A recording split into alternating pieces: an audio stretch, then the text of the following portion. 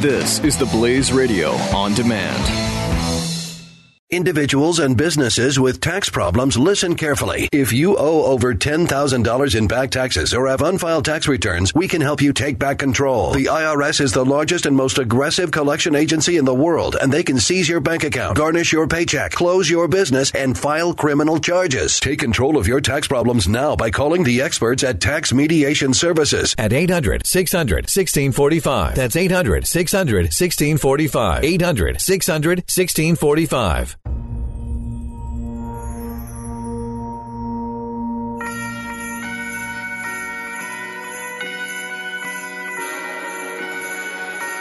Hey, it is the Glenn Beck program.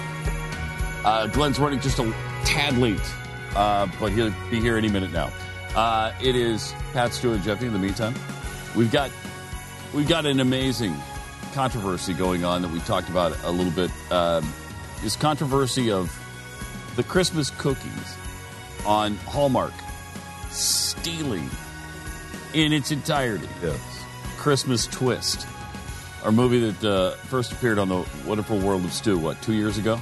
Something like that, yeah. 3 years ago, somewhere in there. It took them some time, but they redid it, they remade it, and they did it for real. We've got some proof of that, absolute hardcore proof. Plus, the picks are rolling in, and the big one is pretty settled. We'll start right there, right now.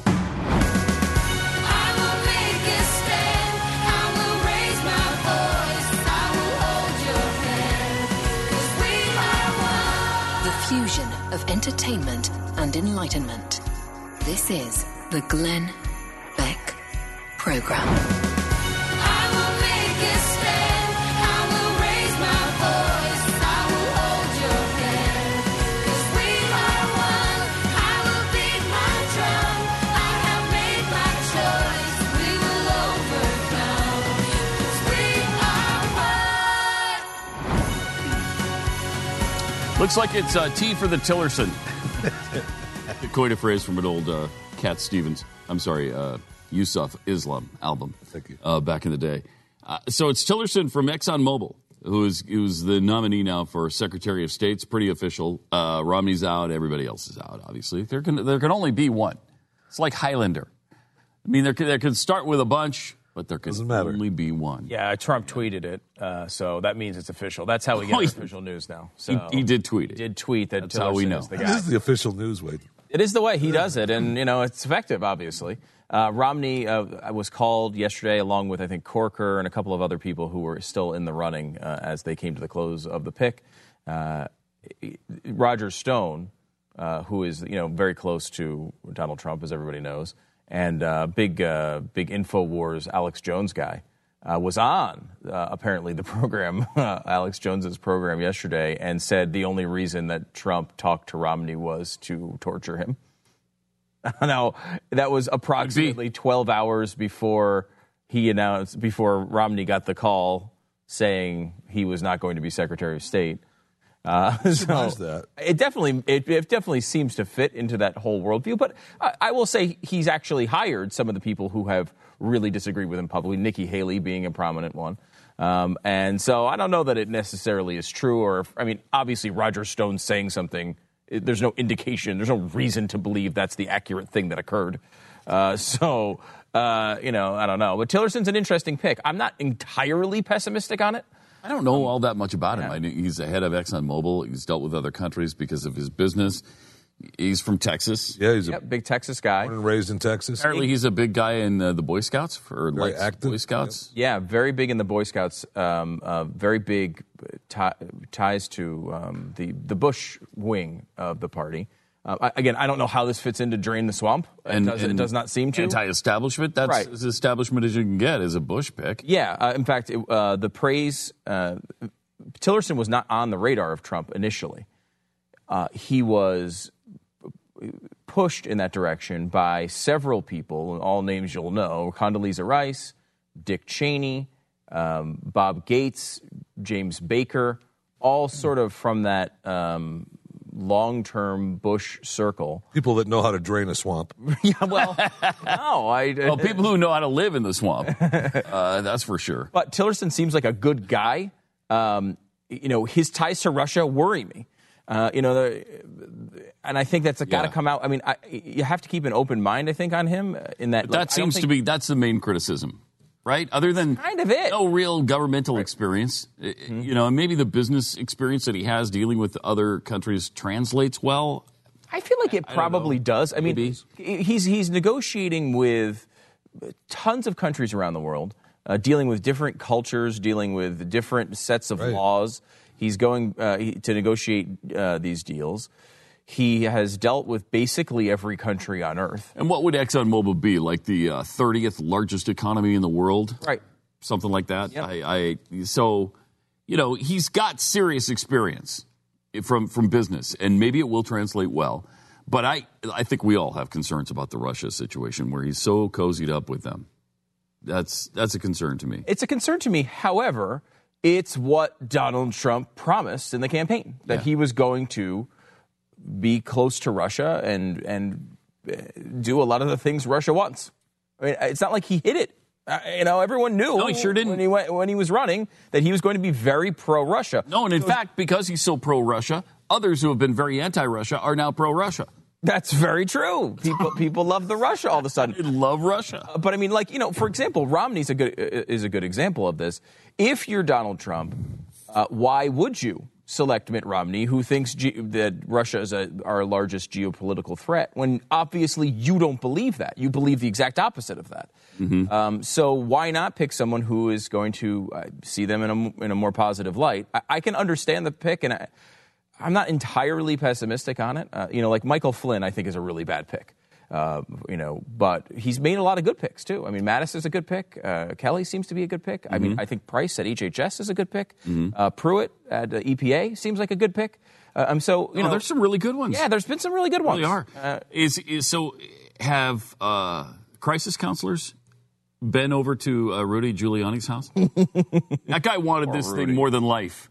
He seemed to really want Secretary of State. And to the point he's not getting it, and apparently he's out in the cold now. Yeah, well, to the point that he actually probably could have locked up a different position early on and went all in for Secretary of State, really wanted it. Yeah. And actually a few days ago, maybe it was over the weekend, pulled his name out of consideration, not just for Secretary of State, but for any role in the administration. Yeah, it was this past weekend, because he said he didn't want Because he knew he wasn't getting one. He didn't want to, mess up Trump's picks, be in the way. And look, Giuliani gets the shaft here, big time, because he was the guy. First of all, he was the only guy that came out that weekend after the Billy Bush tapes and went on all those shows to defend Trump. The only one. Everyone else, including people like Chris Christie, all got sick that weekend. We're talking about loyal. Yeah, I mean, he was the guy, not to mention Giuliani actually had something to lose, where someone like Chris Christie, whose career was a disaster and over anyway, had nowhere else to go. Chris Christie, jumping on the Trump train at that point was he was early as far as the big endorsements went, but he had nothing else. He was either going to win the primary, or he was out in the cold. So when he realized he was losing the primary, he ran to Trump, and it worked. But then he didn't wind up getting paid off because he unfortunately arrested the father of Trump's son-in-law. But that's a whole other. It's a minor issue in the story. But Giuliani still had that reputation of America's mayor, and he went out there and really went all in for Trump, risking all of that. I mean, he did everything that could possibly be expected of a surrogate, and did it well. I mean, Giuliani's a smart guy, and he is able to argue through uncomfortable situations pretty well. He went all the way to the floor for Trump, and in the end ends up with a big fat zilch, which is, it sucks for him, though I'm sure he'll still have a friendly relationship with the administration, and that may benefit him in other ways. But I mean, he wanted the Secretary of State thing. And he did. He seemed to. He was out campaigning for it. I mean, outwardly. Yeah, outwardly. And very few outwardly campaigned. He did. He did. The other thing I like about the ExxonMobil guy is it's kind of a poke in the eye to all the environmentalists. Yeah. I love that. I love that. It's just poking Al Gore in his eyes and saying, shut up. We're not buying into your nonsense. Yeah. And he also did that with the EPA choice. The only way he hasn't done that is actually meeting with Al Gore. Right, and we talked about that when the Gore meeting was going on. It's going to be an interesting microcosm of where this thing goes, because Trump is seemingly sending signals to the media that Ivanka Trump is going to be big on climate issues, that we're going to meet with Al Gore, and then at the same time puts Scott Pruitt from Oklahoma in as the EPA director, which is a pick the environmentalists despise, which is, of course, why I like it. And then, it looks like Rick Perry is going to be the Secretary of Energy pick, which is another interesting one. It's incredibly interesting because he couldn't even remember the Department of Energy. It is an unbelievable turn of events. It's just so ironic. In that answer, that was the one he couldn't remember. And again, an agency he wanted to eliminate. But I mean, as a guy who also wants to eliminate all these agencies, I'm fine having a guy who wants to eliminate the agency running the agency. Yes. Like, I want someone who comes in there with that mindset. So, I mean, I think Perry would be a good pick if it winds up being him. And again, Perry's another one. I mean, to come out and call the guy cancer and then come out and endorse him and maybe run for his VP. Another guy who turned his life upside down when Trump started winning. You would expect him to maybe be rewarded here. But the guy ran a giant state with a great energy record, obviously. It's a huge part of Texas's economy. And he actually makes sense in that role. And then Tillerson, as Secretary of State, this does not seem like a guy that as a president, Al Gore is going to enjoy. And for me, this is a positive. But you still have Ivanka, right, is going to play a major role in the administration. Right. But I mean, the picks... You're right, and that's what I mean. Is he going to go the Ivanka way, or is he going to go the way that I think conservatives want him to go? Well, and these picks indicate he's going the conservative way, at least on that issue. It's been playing both sides, though, of every issue that has always made us leery of Donald Trump. Sure. That's one of the things that made us nervous in the first place. It's like, okay, is he liberal? Is he Republican? Is he pro-life? Is he pro-abortion? Right. Is he climate change, which he was all about at one point, or is it a Chinese hoax, as he now says? I mean, so that's how do you Chinese hoax? How do you know? How do you decipher? How do you decide? Well, I will tell you this. The one thing is, thank you guys for filling in with me. With traffic was really bad. There was a light mist and yes, fog. there was. Right. And in Texas, we don't deal with that. I mean, I got up this morning. I'm like, I'm living in Seattle. I know. And everybody else was like, I don't know if I can drive today. That's why I left at 1:30 in the morning. Yeah, I know. It's crazy. So thank you for dealing. I've been listening to all of this. The one thing about Tillerson that you did talk about is he is exceptional at deal making. I mean, because I know I have friends who are very high-level deal makers. In the oil industry, John Huntsman Sr. is one of my friends. He talked to me about negotiating a deal for selling part of Huntsman Chemical years ago. And it took months. And he said, there was a 20-foot table that was covered in stacks of paper, which was the contract. And they had to go through and understand that. So the one thing that Tillerson will bring to the table that I think is excellent is his ability to handle large... He may be more qualified, honestly, than Donald Trump is to be president. And I don't mean that as a slam for Donald Trump. I just mean you're running the biggest company, one of the biggest companies, the most profitable company in the world. And it has dealings in every country. You couple this with Rick Perry, I will say it's a good thing to be living in Texas because Texas, the economy in Texas in the next 4 years should be pretty good. It feels like these picks are all lining up to be favorable, create a favorable climate for that type of thing. I mean, the only thing that's confusing on this is his back and forth with climate change. Right. Yeah, the Ivanka stuff and the meeting with Al Gore. And Pat, you've talked about this many times before. In that ExxonMobil, everyone assumes it's lip service. But, I mean, they have been going down this climate change road Yes, for they have. a long time. They all have been They trying get hammered. Yes. I will tell you this. For being evil in that regard, and yet They've completely bent over backwards for the Sure climate have. change. Millions and millions of dollars towards this. They have their own, they have scientists on staff that all say climate change is real and everything else. Now, everyone, I think, kind of assumes, well, they're doing this to kind of push off the people who are critical of them. But I mean, if it's real, that could wind up being an issue. Here is the problem that I think everybody needs to really pay attention to, and that is, I believe we're setting up oligarchs. If you look at what happened with FDR in the 1930s, we're repeating the same pattern that we had in the 1930s during the Great Depression.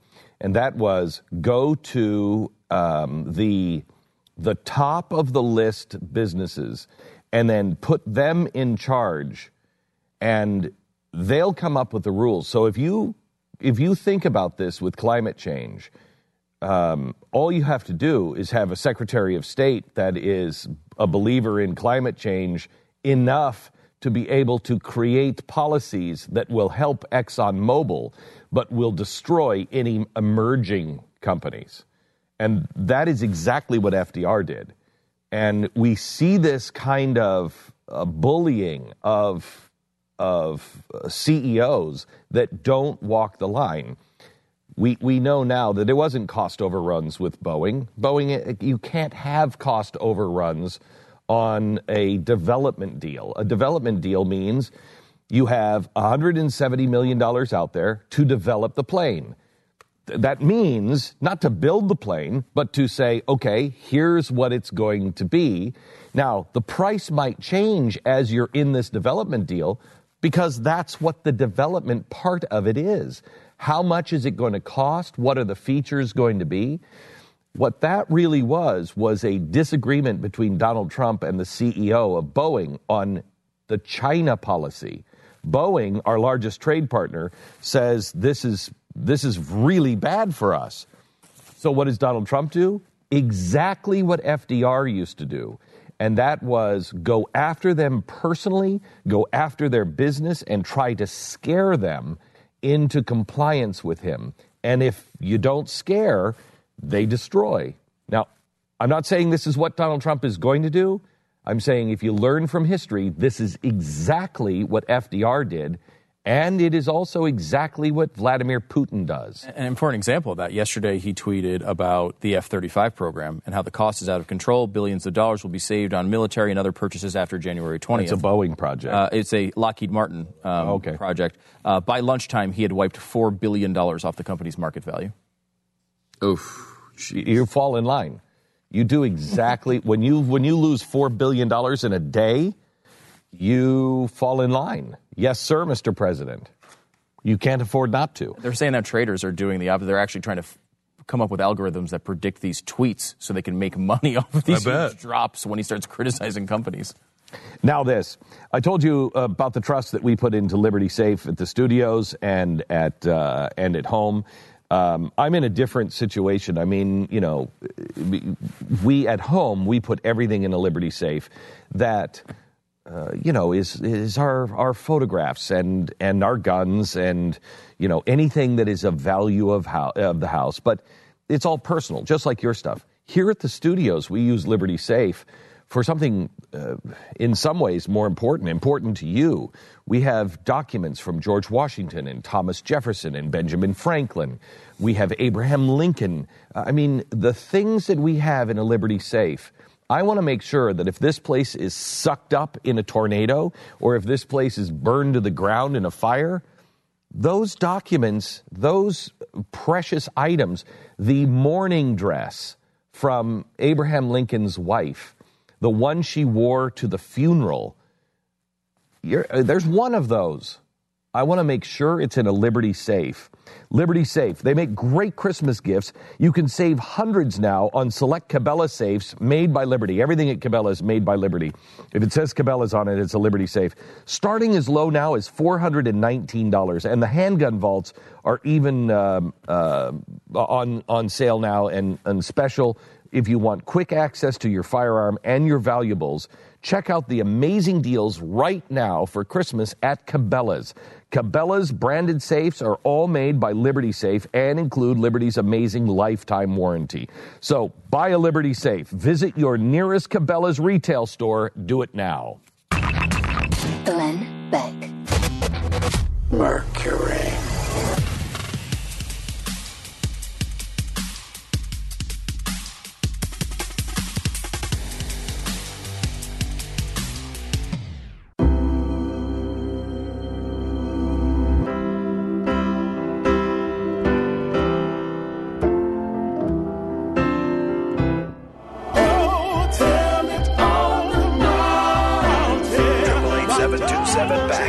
This is The Glenn Beck Program.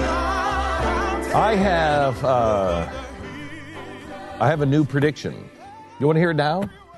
Yeah, prediction alert. I have a new prediction. I believe. I just saw Kanye West arrive at the Trump Tower. Is that your prediction that Kanye West will arrive at the... And lo and behold, check it out. He did. Check it out. My prediction is that Donald Trump, now this is good or bad, will transform the country and the structure of the presidency more than any other president in history. Wow. That's a big one. Can you care to explain That's a it really little big further? one. Explain it? Yeah, like how? Oh, sure. We'll do that coming up. So, This is the Glenn Beck Program. Mercury.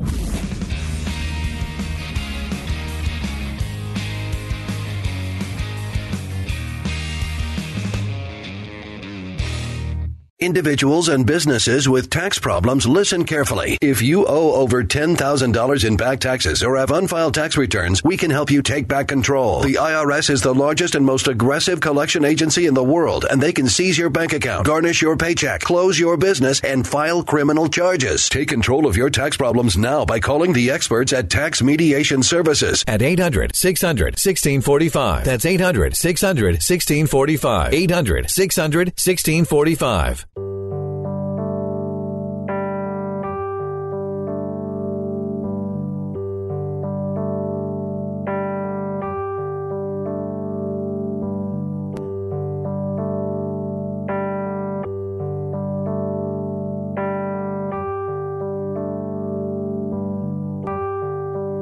the Glenn Beck Program. In despair, I bowed my head. There is no peace on earth, I said. For hate is strong and mocks the sun. I have to tell you, there is just no better story for Christmas than I Heard the Bells on Christmas Day. I just don't, I mean, besides the original Christmas story, I just don't know of a better story than the actual writing of that and what it really means on all the verses that we don't sing. You know, I'm convinced that we sing most of the wrong verses of songs because there's such deep and profound meaning in some of these lyrics, and By the time you get to the 7th or 8th. by the time we get to the that second, enough? we're like, okay, come on, sit down, let's go. Come on. How long are we going to make this service? Let's go. Move on. All right, couple things I want to talk to you about. I want to talk to you about Christmas plays. Last night we had a Christmas play that there is nothing. I sent out an invitation to some family members that said, hey, you know, you got to come. And I said, it's the kids' Christmas play, so guaranteed really awkward moments where somebody on stage has forgotten their line, so it'll be about 45 seconds of just silence. Awkward moments, bad acting, lyrics and lines that will be sung so fast that you won't be able to really understand them, and kindergartners dressed as sheep.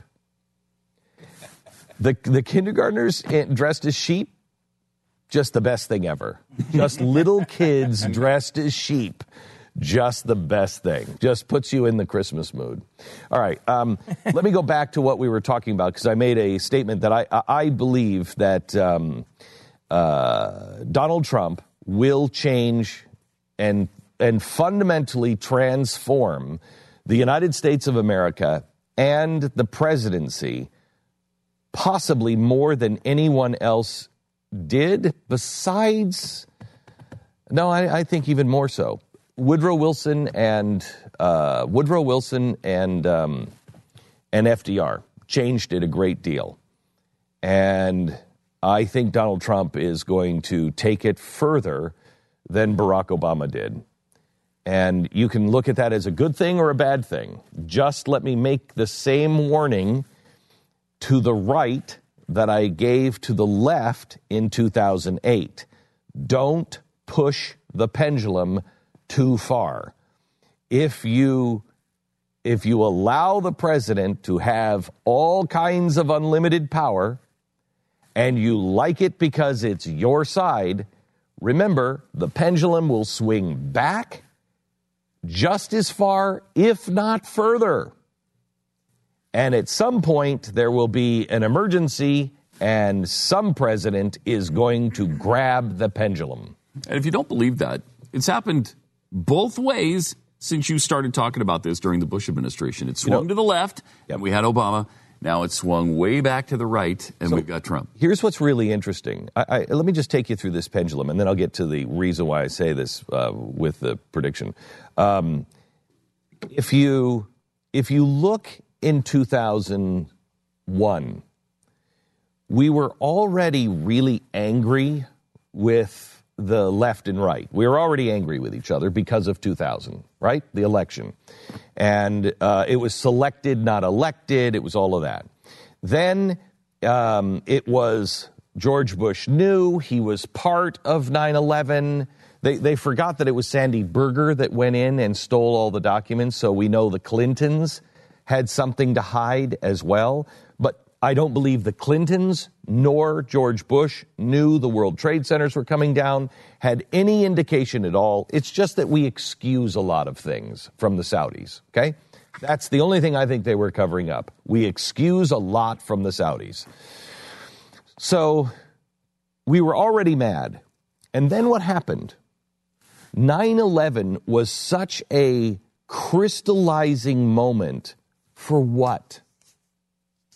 What happened to us as a people, and really me and you, all of us, what happened to us at 9/11? First of all, we all loved each other, right? We even looked at Nancy Pelosi standing there singing God Bless America, and we were like, you know what? She and Harry Reid, they love the country just as much as we do, and we're all in this together, right? That was the first reaction. And what were they singing? God Bless America. Okay, not a problem.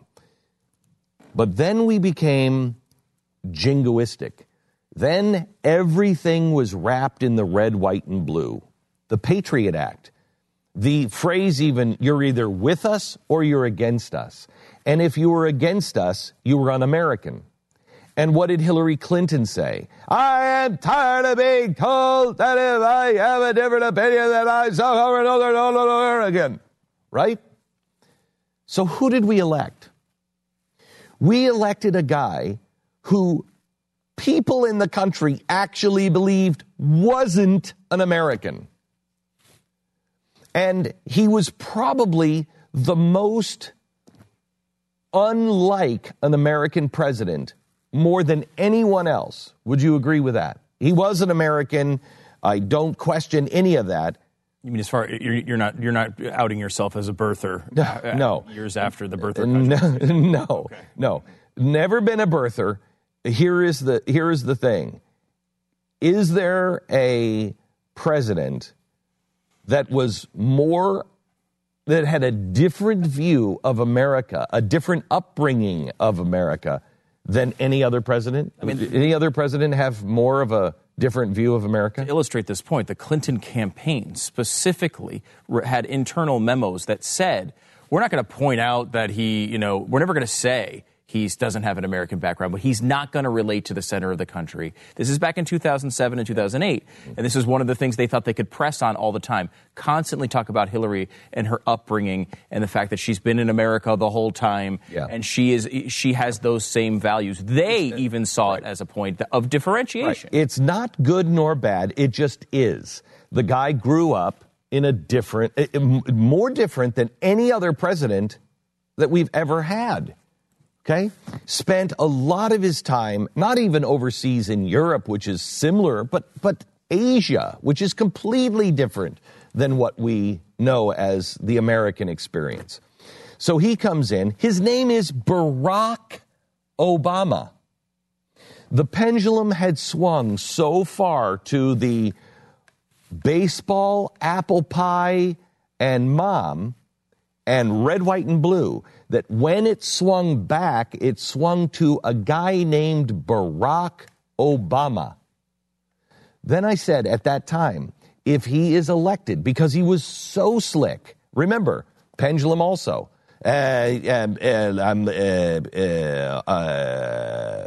shoe. Remember all of that from George W. Bush, right, where he was at times seemed incapable of coming up with easy words? Mm-hmm. Barack Obama, never at loss for words. Barack Obama, on prompter, slick, slick, slick. No George Bush moments, at least to be seen, of Barack Obama trying to get the doors open in China. No, Turkey sticking his, face into the president's pants. All of those faux pas completely eradicated. The halo. So it swings all the way back. To time, we're going to have a gravy-stained guy that goes, yeah, I farted. Everybody farts, right? Well, that pretty much is Donald Trump. Completely right. That prediction, I mean, the pendulum theory on that worked exactly right. You said it was going to work. Exactly right. So what does the pendulum go back to? I'm not sure yet, but no place good. No place good. I'll tell you where it goes back to. He's in the Trump Tower right now meeting with Donald Trump. His name's Kanye West. Kanye 2020. That's what it ends up as. I think if we're lucky, it swings back to Tom Hanks. We look for an adult in the room, and it swings back to somebody like Tom Hanks. But it could swing to a Kanye West. We're at the point now we're not even considering people who aren't celebrities. We're just it's either Kanye or Tom Hanks. Which one's going to be? So here is the reason why I say that Donald Trump is going to change the presidency more than any other president ever. We have said for a long time, this job is too big. This job is just, how can you be somebody who has run a company, is perfectly clean in everything, can use the media and understand how to communicate ideas? How can you be all of those things? We've said forever, you can't. You can't. And so we have gone for people who just know the Constitution, but that's not very popular. Look at Ted Cruz was the worst when it comes to communication skills, the worst. But he is, in my opinion, he was the most competent on the dais, the most competent. Now, a lot of people thought, I like Ted Cruz, but he's just the worst when it comes to presentation, so I'll go for Marco Rubio. Or I'll go for Donald Trump. A lot of people went for Donald Trump because, quote, he could win. He will beat Hillary. He will beat the press. Well, that's only one part of the presidency. Donald Trump is meeting today with Kanye West. What could he possibly have to say to Kanye West? Nothing. The guy is a showman. The guy is putting together a show for America. Now, I think that's important. And it may be, to get things done, it may be one of the most important things. But How he puts everything together, I don't know. But look at how he has already changed. The president under George W. Bush was an honored space. You didn't go into the Oval Office. Think of this. During the George Bush administration, a lot of people were up in arms because one of the girls' volleyball teams or something, a couple of the girls showed up in the Oval Office wearing flip-flops. Do you remember that controversy? Yes. Okay? Yeah. Somebody was in the picture in the Oval Office wearing flip-flops. The president, until Barack Obama, didn't carry a phone. The controversy of him carrying a phone, who do you need to call? You're the president. They'll get him on the phone for you. Why do you need a phone? Now it is swung back so far from that we can tell you when the president-elect gets up at night to go pee. It's usually about 3 o'clock in the morning because that's when he tweets again.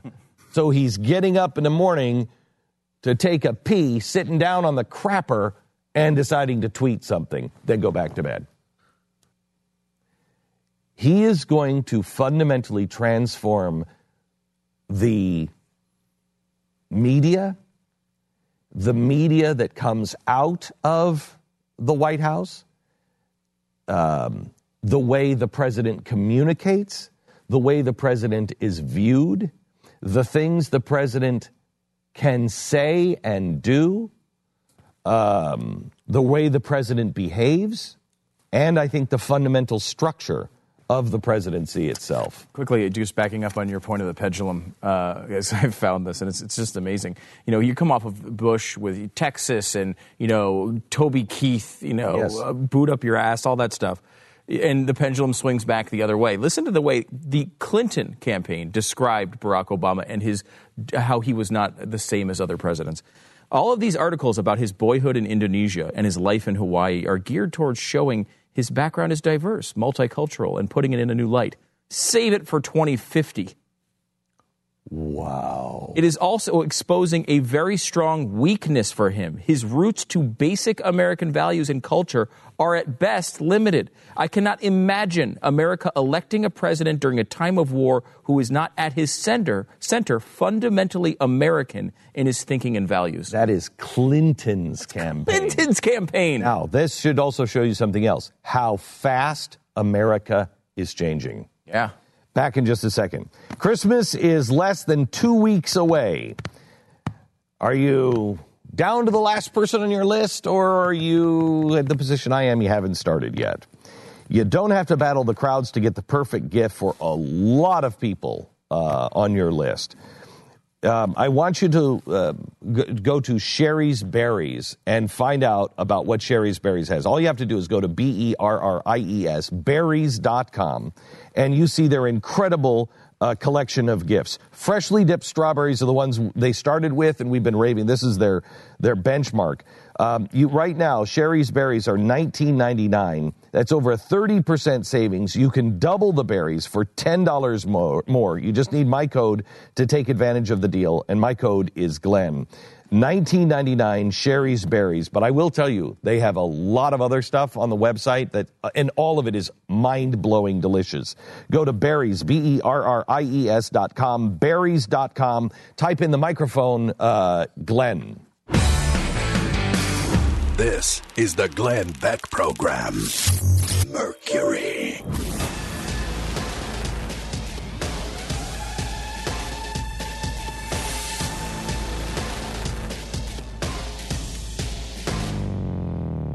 Gloria, Gloria, Gloria, Gloria, Gloria. This is the Glenn Beck Program.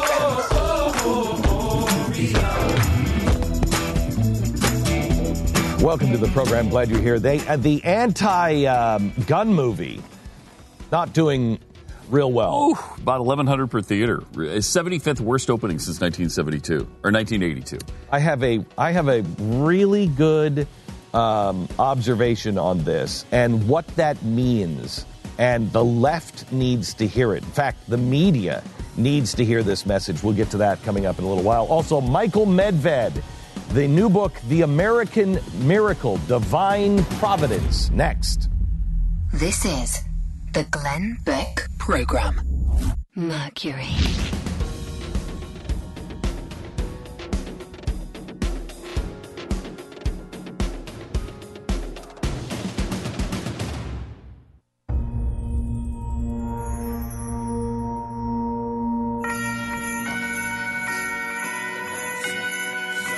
Hello, America, and welcome to the Glenn Beck Program.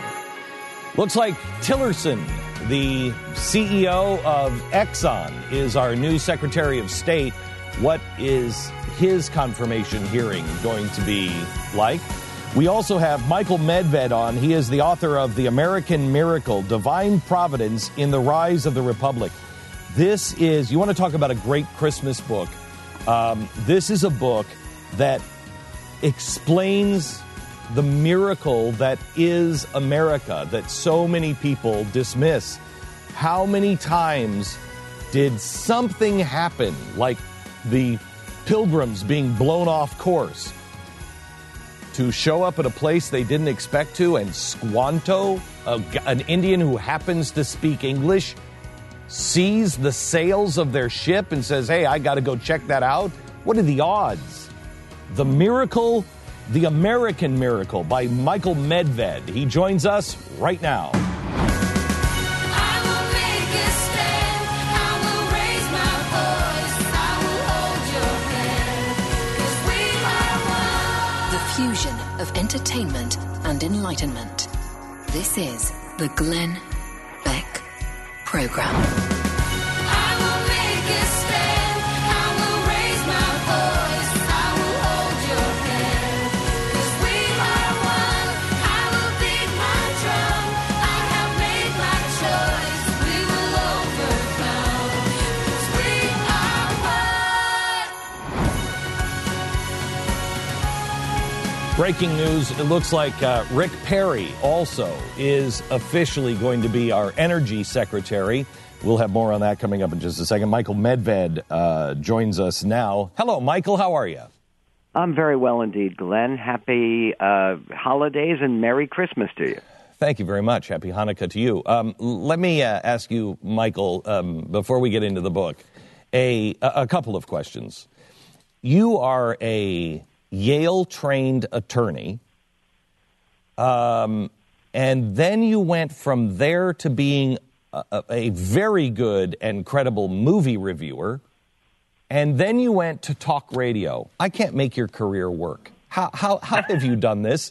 I mean, how I'm not did that sure happen? I've made it work either, but yes, you have. Basically, I am. First of all, I am not now, nor have I ever been an attorney. I went to law school once upon a time. Okay. And it is true. I will plead guilty. I went to law school together with Bill and Hillary Clinton, and you can ask me later whether they inhaled.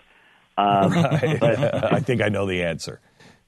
I think you probably do too, Glenn. Yeah. But the truth of the matter is I've always been consumingly interested in history and politics. Since my dad, who was the son of immigrants, under miraculous circumstances that allowed them to come to America, we grew up in Philadelphia, and my dad used to take me around to historical sites, Independence Hall, Valley Forge. And even though my dad was not at that stage in his life until later in life when he moved to Israel, at that stage of my life, my dad was not a deeply religious guy, but he understood that God had a role in this miracle known as America. And I majored in American history at Yale. It's what I studied, what I always cared about. And then I started writing about it. And then because of some of the books that I had written were about movies, I sort of drifted into commenting about movies during the time I was continuing with the writing about history. So Mike, and all of it, as you know, comes together in talk radio because we have this great gift from God, I believe, of being able to talk about whatever is on our heart or in our minds. Yeah. Michael, you are a Orthodox Jew, and and a lover of America and American history, we live in a time where we keep having this argument whether we're a Christian nation or not, and people trying to denigrate the role of God in America. And here you are writing The American Miracle, which is phenomenal and a great proof of God's existence and his critical role in being in bringing about America. Well, that's exactly right, and it is the one thing that has been able to unite great leaders across every partisan divide, across our entire history. I mean, it's true, as you very well know, that people like Thomas Jefferson and Benjamin Franklin were religiously unconventional. They weren't Orthodox Christians, but they believed very firmly, as it says in the Declaration, and as you, Glenn, emphasized time and again, a firm reliance on divine providence. Even these people, some of whom didn't go to church, understood that there was a design in American history. It didn't just result from a series of random occurrences, from a pattern of happy accidents. In the book, I make the case that a pattern of happy accidents is still a pattern, and it gives evidence of design. A lot of people would say, sure, well, that design was from these very smart founders. The problem for that argument is that the founders themselves insisted that they weren't the designers. They were the instruments of the designer. How much of that, Michael, because this is the case that would be made, is that they were just using the language of the time, that's the way people spoke. Even you just said, Thomas Jefferson wasn't conventional. I believe he was. I mean, in his own writings, he talks about Jesus, and he is very Christian if you looked at him as a man today, but very not Christian, because I think he had a problem with the churches in some ways. Exactly right. Exactly right. And the dogma was the problem. Right. The dogma and the organizations and the corruption of some of the organizations. But correct. Today, all of these people would be viewed as Christian fanatics because they had including, by the way, Franklin Roosevelt, for goodness sake. Yes. Including Theodore Roosevelt, certainly. I mean, people that were way over on the left. If you listen to Roosevelt's D-Day prayer, Franklin Roosevelt, in 1944, he says that America is fighting for Christianity, right? Can you imagine if someone said that today? I mean, the ACLU would be calling for impeachment. So Michael, so go back to my question. In doing your research for this book, The American Miracle, tell me how you separate and convince people today that are being taught this is all nonsense, that they weren't just using the language of the day, that they actually believed these things. It's very simple. They stake their lives on it. They stake their lives on the belief. And the truth of the matter is, and this is the core argument of the book, and it's become the core argument of my life, you have to do something to explain the extraordinary nature of the emergence of the United States. No one who was alive in the year 1600 would ever have predicted that the dominant civilization in the world would emerge in North America. But it did, against all odds. And, okay, you can say it emerged because America was this brutal, horrible, exploitative, rapacious place. The problem is other powers, Spain, Portugal, France, were more brutal. If brutality and exploitation and slavery and genocide against the natives, if that was the secret of America's strength, then there are these other powers that would have been much stronger because they were much more cruel. So that's out. Then you come to this question about a pattern of happy accidents. But a pattern of happy accidents, still a pattern. And then the question is, what does that pattern mean? And the founders were smart people, and they all believed it meant not special privileges for this country, but special responsibilities. And that's precisely why people on the left and people in the secular side are very reluctant to endorse the idea of providential protection. Well, isn't it? I mean, I think, Michael, that the founders, if they would have lived to 1850, I don't think they would have recognized us really as America for this one reason. By 1830, we changed divine providence to manifest destiny.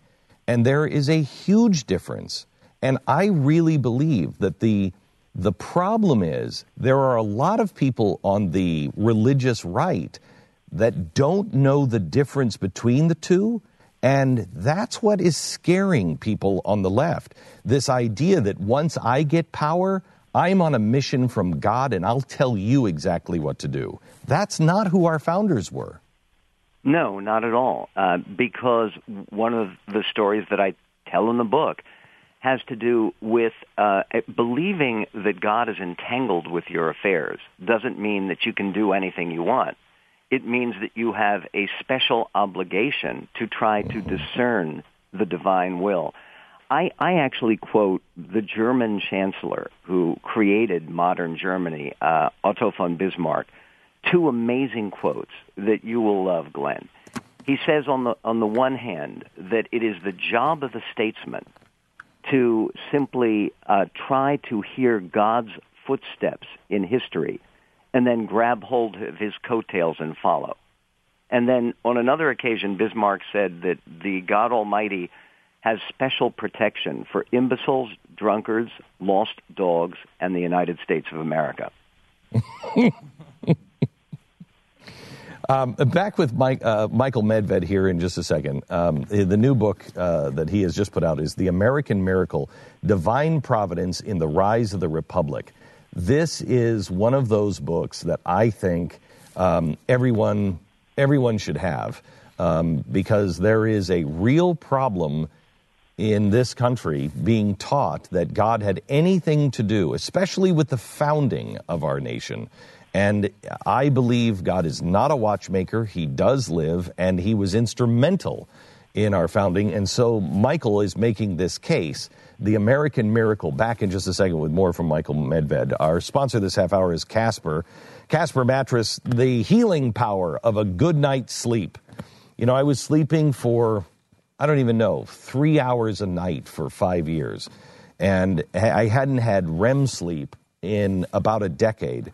And when I started seeing the doctors, they were like, Glenn, your body hasn't had a chance to heal overnight for a decade. Unless you go into a deep sleep, your body can't heal. And so you age rapidly. One of the things that I have done is get a Casper mattress. And I went to the mattress store and we spent a buttload of money on a mattress that, quite honestly, we didn't like. And we spent the 20 minutes or the hour in the mattress store laying on different beds. How are you supposed to know?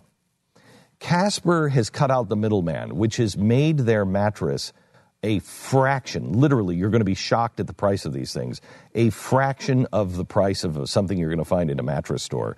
Plus, Time Magazine says it's the best invention of 2015. They have taken two high-tech foams, guarantee that you sleep cool and comfortable. You are going to love your Casper mattress. And if you don't like it, they will come and pick it up 100 nights, a third of the year, to test it out. No restrictions. You don't like it, you call them up and you say, hey, I don't like this. They'll come and pick it up and refund every single dime. Casper Mattress. $50 towards the purchase of your mattress if you use the promo code Beck right now. Go to Casper.com. Terms and conditions do apply. Casper.com. Offer code Beck. You're listening to the Glenn Beck Program. Mercury.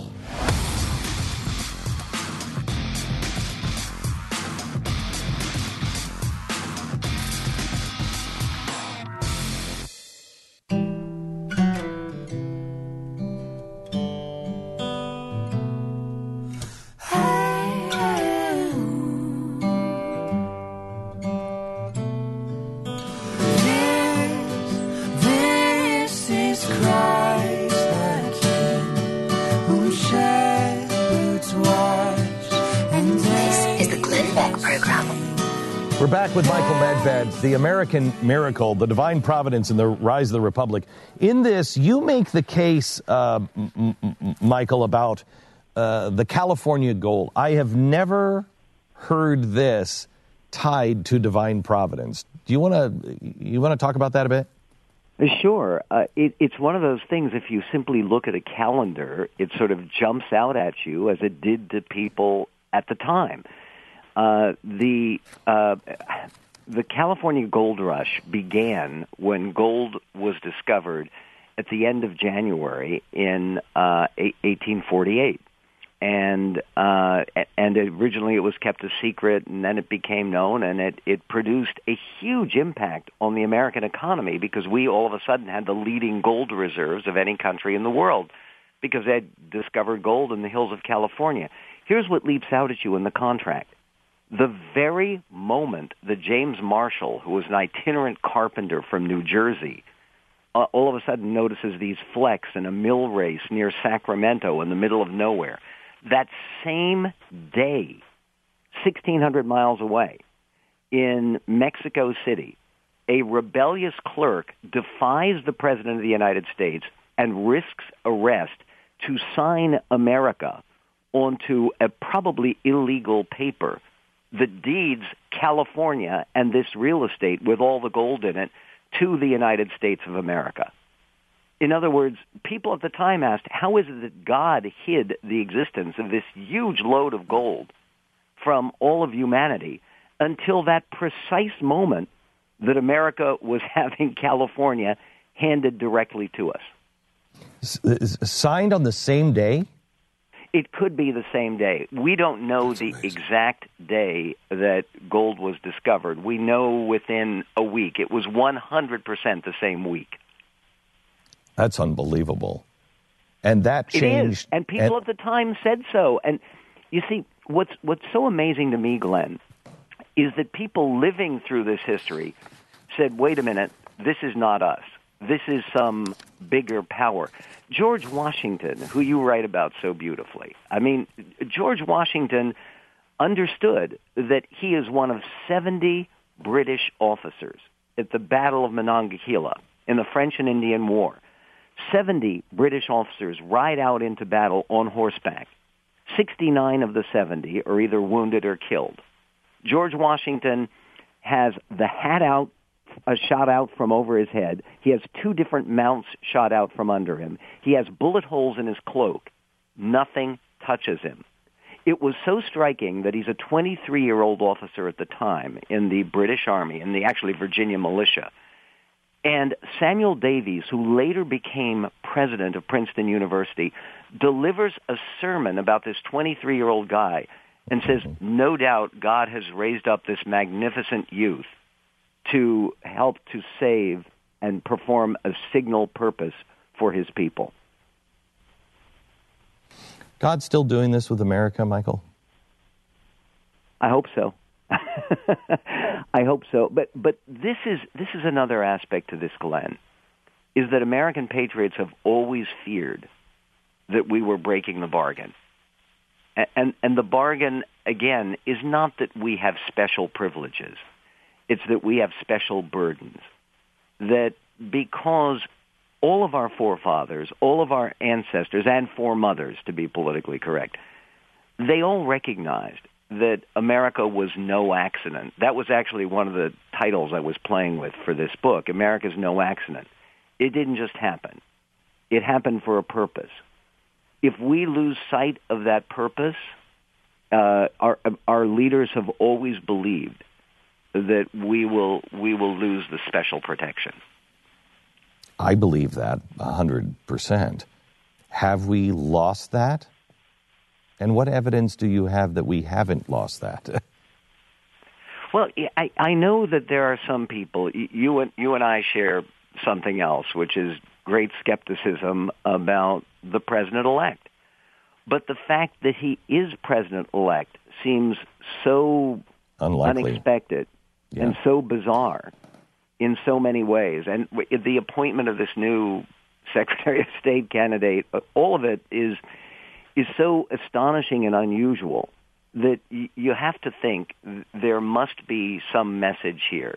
There must be some challenge here. There must be, or maybe some of our colleagues and friends are correct that this is actually redemptive. It actually may be taking unusual instruments and using it for God's purpose. I tell the story of Lincoln in that regard, and this is not, let me make clear, to compare Trump to Lincoln. Hang on, I want you to make this. I don't want you to be interrupted, so hang on just a second. Then I want to come back and talk to you about Sam Houston in your book, The American Miracle, The Divine Providence in the Rise of the Republic by Michael Medved.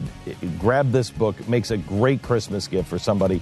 Back with Michael Medved, where he's going to compare Lincoln and Trump. That's what I heard him. That's what I Specifically, he was not doing that. Really? I didn't miss that part. Missed that. Back in just a sec with Michael Medved. The Glenn Beck Program. Mercury.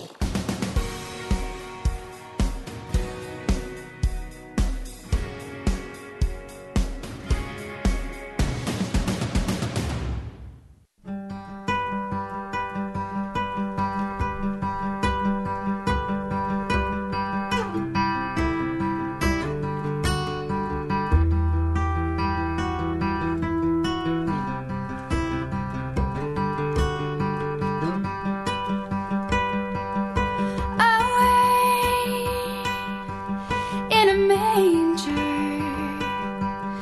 no crib for a bed. This is the Glenn Beck Program. Sign up for the newsletter and get all the info you need to know at glennbeck.com. Lay down. On Friday, we have a special on progressivism. We have worked a long time on this special, and I think you're really going to like it. Friday, a special show on progressivism. Share it with your friends. Listen and learn a ton on Friday's broadcast. Michael Medved is with us. He has a new book out called The American Miracle, Divine Providence in the Rise of the Republic. Michael, you were just going to talk a little bit about Abraham Lincoln. Well, Abraham Lincoln was one of the most unlikely people, in fact, probably the most unlikely person to ever become president of the United States. He wasn't a billionaire. He wasn't a celebrity. He was a politician locally in southern Illinois who had never won statewide office, had only won one single term, a 2-year term in the Congress of the United States. And he saw his own rise to the presidency as an act of providence, as something remarkable. His contemporaries saw it that way, and he was haunted with looking for signs of the divine will. And I tell the story in the book of the most important cigars in American history, which were the 3 cigars that were discovered by a 42-year-old corporal whose name was Barton K. Mitchell, who's reclining in September 17th, 1862, in an open field in Frederick, Maryland, reaches out, finds these cigars in the middle of a field, has no idea why they're there, opens them up, and then his buddy says, wait a minute, what are those papers? The papers were the Lost Dispatch, General Orders Number 181 from Robert E. Lee, which, falling into the hands of the Union, allowed the Battle of Antietam to happen, which Lincoln told his cabinet was the sign from God he had been waiting for to free the slaves with the Emancipation Proclamation. Isn't humility required for all of this? Because I think that's what scares people when you talk about signs from God. And because Adolf Hitler, he talked a lot about God. Now, he was anti-God, but he used all the rhetoric, and he wasn't a humble man, obviously. Isn't humility, like you just said, he was haunted by this. He saw it as not him, but as a sign from God. All of the great statesmen, presidents, patriots in our history have all been deeply humble. Oh, that's exactly correct. And Lincoln used the term, and he used it more than a dozen times in his public statements and his private correspondence, that he was an instrument, that he wasn't the author of what he was doing. He was the instrument of basically the will of history. Hegel and Tolstoy and great thinkers in the past who, again, are religiously unconventional, nonetheless say that, look, if you look at human affairs and you look at some of the amazing things that have particularly surrounded this incredibly blessed country, and in terms of America's unique blessings, it's not just Americans who think that. I cite Goethe, the great German poet, who said very early on in our history, right after America was launched, that there was something special, destined, different about America. That's what America's exceptionalism means. It doesn't mean American perfectionism. What it means is a very special status for this country in terms of influencing the rest of humanity. Real quick, tell me one last story. It's in the American Miracle, Michael Medved's new book. Tell me the story of Sam Houston. well, here, if this guy whose Indian name was derisively Big Drunk, who was a big drunk, he may have been 6'6", if he has a successful wedding night and he doesn't go into exile and resign as governor of Tennessee because of the embarrassment surrounding his wedding night, he never goes to Texas. And where you are today in Dallas, Glenn, is now one of the biggest cities in Mexico. Hang on just a second. I don't know about his wedding night. Can you tell me about his wedding night? Yeah, he's Andrew Jackson's protege. And he's a hero who miraculously survives battle, and he becomes a young governor of Tennessee. He's a U.S. congressman. He's on the road to the presidency, and he marries the most beautiful young woman in Tennessee whose family is very politically prominent. Something happened on their wedding night where she told a friend the morning after, I want to kill him. It's something, and historians have different theories about what actually happened in privacy. In any event, his wife leaves him. He is so humiliated by that he has to resign as governor. He goes into a drinking binge, goes off to live with the Cherokees, develops a relationship to Native American spirituality, starts seeing eagles and ravens. His Indian name was Colonet, the raven. And all of this leads him to Texas. This is a former governor of Tennessee. And in Texas, he becomes commander of the Texas Army fighting for independence. The people are slaughtered at Goliath. They're slaughtered at the Alamo, where all the prisoners, everyone is killed. The last chance for that rebellion, which, by the way, was representing a population that was 90% American. It was not a Mexican population, though there were Mexican people who were Spanish speakers who were fighting alongside Houston. He wins in 18 minutes this Battle of San Jacinto, which remains one of the most remarkable, astonishing, illogical military victories in all of human history, and gives Texas ultimately to the United States. He refuses to let Texas join the United States during the Civil War, though, does he not? No, quite the contrary. He was opposed to secession. He was the governor of Texas at the time of secession. And he predicted to the South, he said exactly what was going to happen.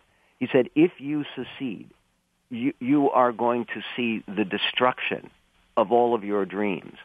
And Houston actually was selected by John F. Kennedy as one of his profiles in courage, because at the end of his life, he stood up, even though he himself was a Southerner. He was from Virginia originally, and then from Tennessee, and then from Texas. Why did he do that? Why did he say, you have to stay with the United States? Because he believed that America was a God-anointed country, and that to take up arms against this country, he was a unionist above all else. And that, it seems to me, is one of the great heroes in the Civil War, the Rock of Chickamauga, George Thomas, a Union hero, who right along with Sherman and Grant was one of the most successful generals. He was a Virginian. And again, people of conscience in the South understood that the Union, America, was the greatest cause worth fighting for. Michael Medved, I'd love to have you down sometime and have you into our vault. We have about 8,000 items from American history that is just, it's pretty mind-blowing. And I'd love just to take a tour with you and have you tell stories of the things that you find, because you've proven yourself to be too smart for this program. All of us are looking at each other. You're mentioning names. We're all like, of course, yes, I know exactly who you're talking about that yesterday. Yeah. Anyway, Michael, one last question. Can I get your thought on Tillerson? What do you think about Rex Tillerson being Department of State? Well, I look forward to the confirmation hearings. Look, I don't understand it. With so many outstanding people that could have been appointed by President-elect Trump, where people would say, terrific, whether it's John Bolton or Mitt Romney or, I don't know, even arguably Bob Corker or any of the other people he was talking about, why he has to pick someone who has won a friendship award from Vladimir Putin. I think this will come out in the confirmation hearings, and that's a good thing. Are you perplexed as I am on how the right suddenly is fine with Vladimir Putin and we're buddies with Vladimir Putin, and of course Russia's not doing anything wrong and trying to disrupt our system? I mean, that's crazy talk. It is completely crazy talk, and this is not an issue of partisanship. It's an issue of patriotism. Whether you're left, right, or center, people who love America cannot abide with the idea of any foreign nation interfering or attempting to interfere with our elections. And if Mr. Trump were to do the smart thing, it would also be the right thing, which is get out in front of this and say, yes, I want as much evidence as I possibly can. And Putin involving himself in American elections and American policy is not legitimate. And Trump, above all, saying he puts America first, has to put that priority first. Michael Medved, thank you so much. Good friend of the program. I appreciate it, my friend. Thank you, and thanks for all of your great work. And I really mean this from my heart, letting Americans understand that the issues here in our country today go very, very deep and deep into our history. Thank you very much, Michael. I appreciate it. Michael Medved. The name of the book is The American Miracle. Jeffy and I were just talking about the Rock of Cucamonga. Oh, my gosh. Yesterday or the day before. Were you talking with Goethe? Yes. Yeah, well, I mean, the Goethe quotes are prevalent on the Rock of Cucamonga. I've never heard of the Rock of Cucamonga. But it's not even what he said. It's not what he said. He said something like that I've never Cucamonga? I have no idea. I mean, the former German Chancellor Otto von Bismarck. Bismarck. We quote him all the time. We quote him He's all a the brilliant time. guy. And I will tell you, in stories that we will save for another time and maybe after we cross to the other side, Michael Medved is one of the more brave people in America today. He's a good guy. He is a very good guy and extraordinarily brave. And I am appreciative that there are people like him in the world today. Pick up his new book, The American Miracle. All right, I want to tell you about our sponsor. It's American Financing. American Financing Corporation, NMLS 182334, www.nmlsconsumeraccess.org.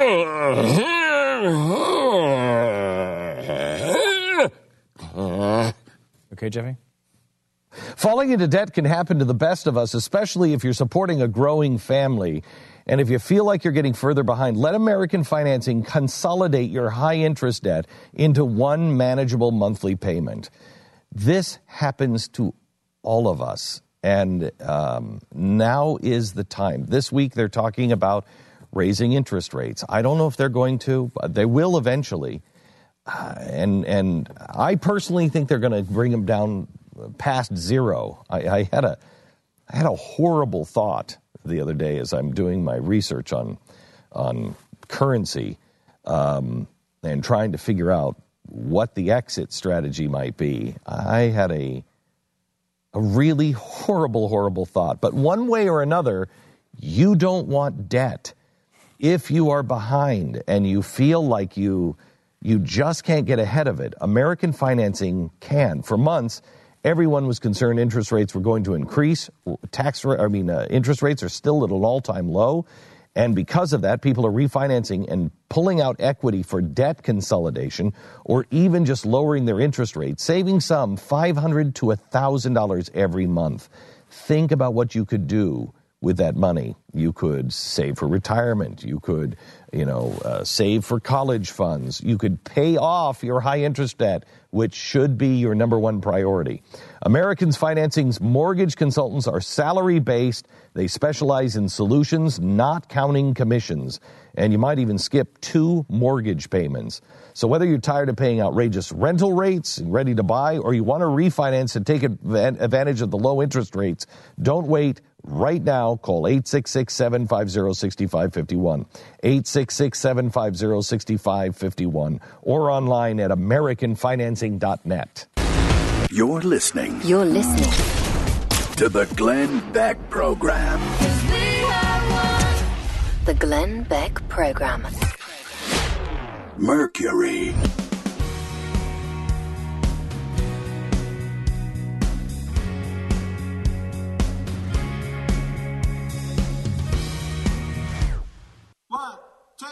One, two, three, four.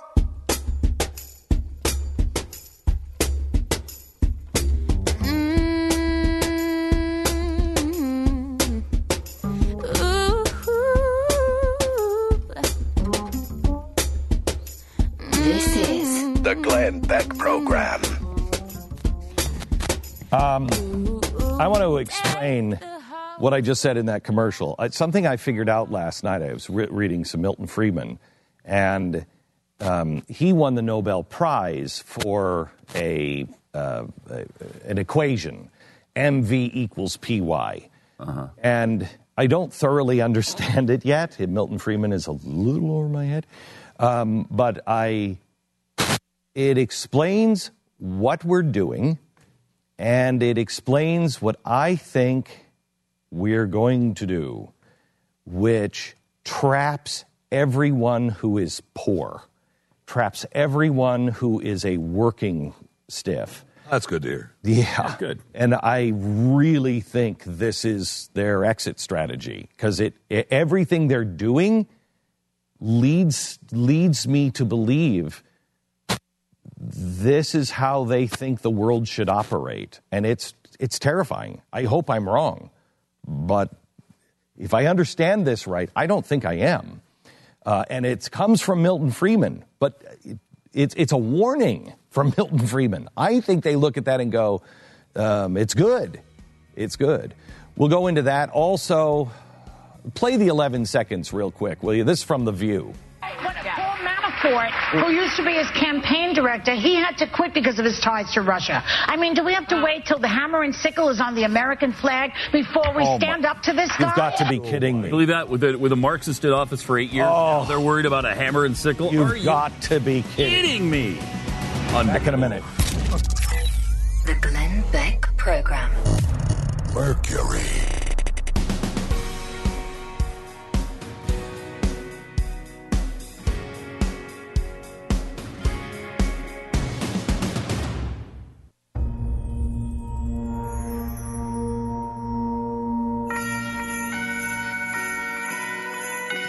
Hello, America, and welcome to the program.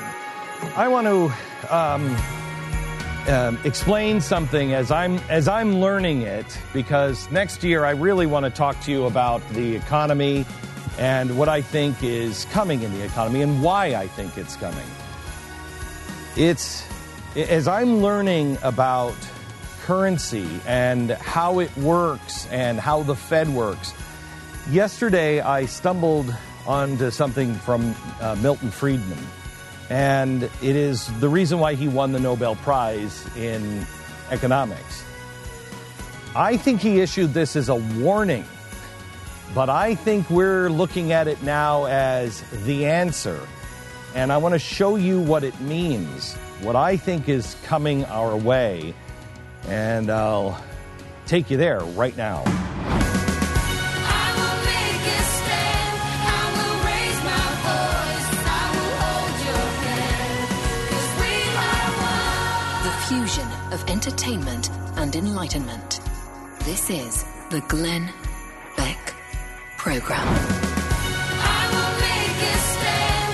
I will raise my voice. I will hold your hand. 'Cause we are one. I will beat my drum. I have made my choice. We will overcome. 'Cause we are one. Man, looking at this chalkboard, Glenn, the way you have it written out, I can't decide whether it's a warning or whether it's going to happen. Yeah. You don't understand a damn thing on it, do you? I mean, Yeah. just looking at it, you can. Let me give you the formula. This is the formula that Milton Friedman won the Nobel Prize on for economics, and it's really not complex, but we have to understand terms. The formula is M times V equals P times Y. All right? Now, what does it mean? M means the money supply. How much money has the Fed has control of the money supply, how much money has the Fed printed and is out in the, ether, okay? So M equals money supply. V equals velocity. What velocity means is how fast is that money moving? For instance, if you get paid today and you take your money, your paycheck, and you put it all into the bank, the money has a velocity of 0. If you go and you spend that at a restaurant, it has a velocity of 1. If you spend that at the restaurant and the guy at the restaurant puts it into the bank, it's a 1. If the guy takes that and then buys new supplies, it has a velocity of 2. The more times your money is being used, the higher the velocity, okay? That's what makes the economy move, is the velocity of money. How many times has that dollar changed hands before it goes to rest in a bank, okay? The problem we're having right now is we have all kinds of money, right? They've quadrupled the money supply in 1 year. So we have tons of money, but the money isn't moving. Nobody's buying anything. It's sitting in a bank. I'll get back to that here in a second. The other half of the equation, it's money supply versus velocity equals price changes, inflation, times real growth, GDP. So what Milton Friedman said, and we've talked about this before with helicopter money. What did he say about helicopter money? He tossed around the idea of hovering a helicopter over like a town square and just dropping money out of it that might help the economy. And what did he say about it? Do it once. Do it one time. And it would help one time. One time. Why would it help? Because people didn't expect it? Because people would grab it and they would spend it. It was free money from the sky. Right. When you get free money, you're usually like, we got to buy something. We didn't expect this. Let's go buy something. And it's probably not a fortune, so there's no need to. I mean, you wouldn't be. You wouldn't not going to investing it and saving it or save. You're just spending it. Right. Okay, so you just spend it. And he said it will work once, because after a while, that no longer works. Because all it does is drive up inflation. You start pushing too much money in, and now inflation takes over, and it's not real sustainable growth. It's funny money, okay? Now, the Fed's control, the Federal Reserve controls the M, the money supply. They're the ones that make the choice on how much money they're going to print. How do they pull the money back if they want to tighten the money supply? Raise interest rates. Correct. That's why during the end of the Carter administration, interest rates were at 19%. because they had violated this principle, and the M and the V became too high, and the inflation just went through the roof. And it wasn't real, which caused stagnation. Nobody really had any jobs, and the price was too high. So they had to pull that money back, so they raise interest rates. So when you pay 19% to the bank, what the bank is doing is they're paying a high interest rate from the Fed, and they have to pay that back. The Fed pulls that money back, that 20%, and they burn or destroy that money. And that brings inflation back into line because they're closing and dropping the money supply. So the Fed controls M, how much is in and how much is coming back. Who controls the velocity? Well, we do in part, but so do banks. Okay, so how do you control the velocity? By what I do with it. If I choose to spend it, then that increases the velocity. If I choose to save it, that decreases the velocity. Okay. And how do the banks control it? I assume through investment. Whether they hold it or not. Yeah, whether they hold it, whether they use it. Whether they loan it. Invest it, loan it. Okay. If they loan it to the average person, it's good because the velocity goes way up. You loan it to somebody for new construction. The velocity, count the number of times. I go and I give that to a broker. The broker then goes and gives it to the construction or the contractor. The contractor gives that to people for the land and to supplies and to the employees. What does the landowner do with that money? What does the supply company do with that money? What do the employees do with that money? They're going to go replenish and restock their shelves. Some are going to invest that money in something else, maybe a new home, maybe new land, maybe stocks. The employees are going to go out shopping for their family. They're going to go spend the money. So the velocity is really high.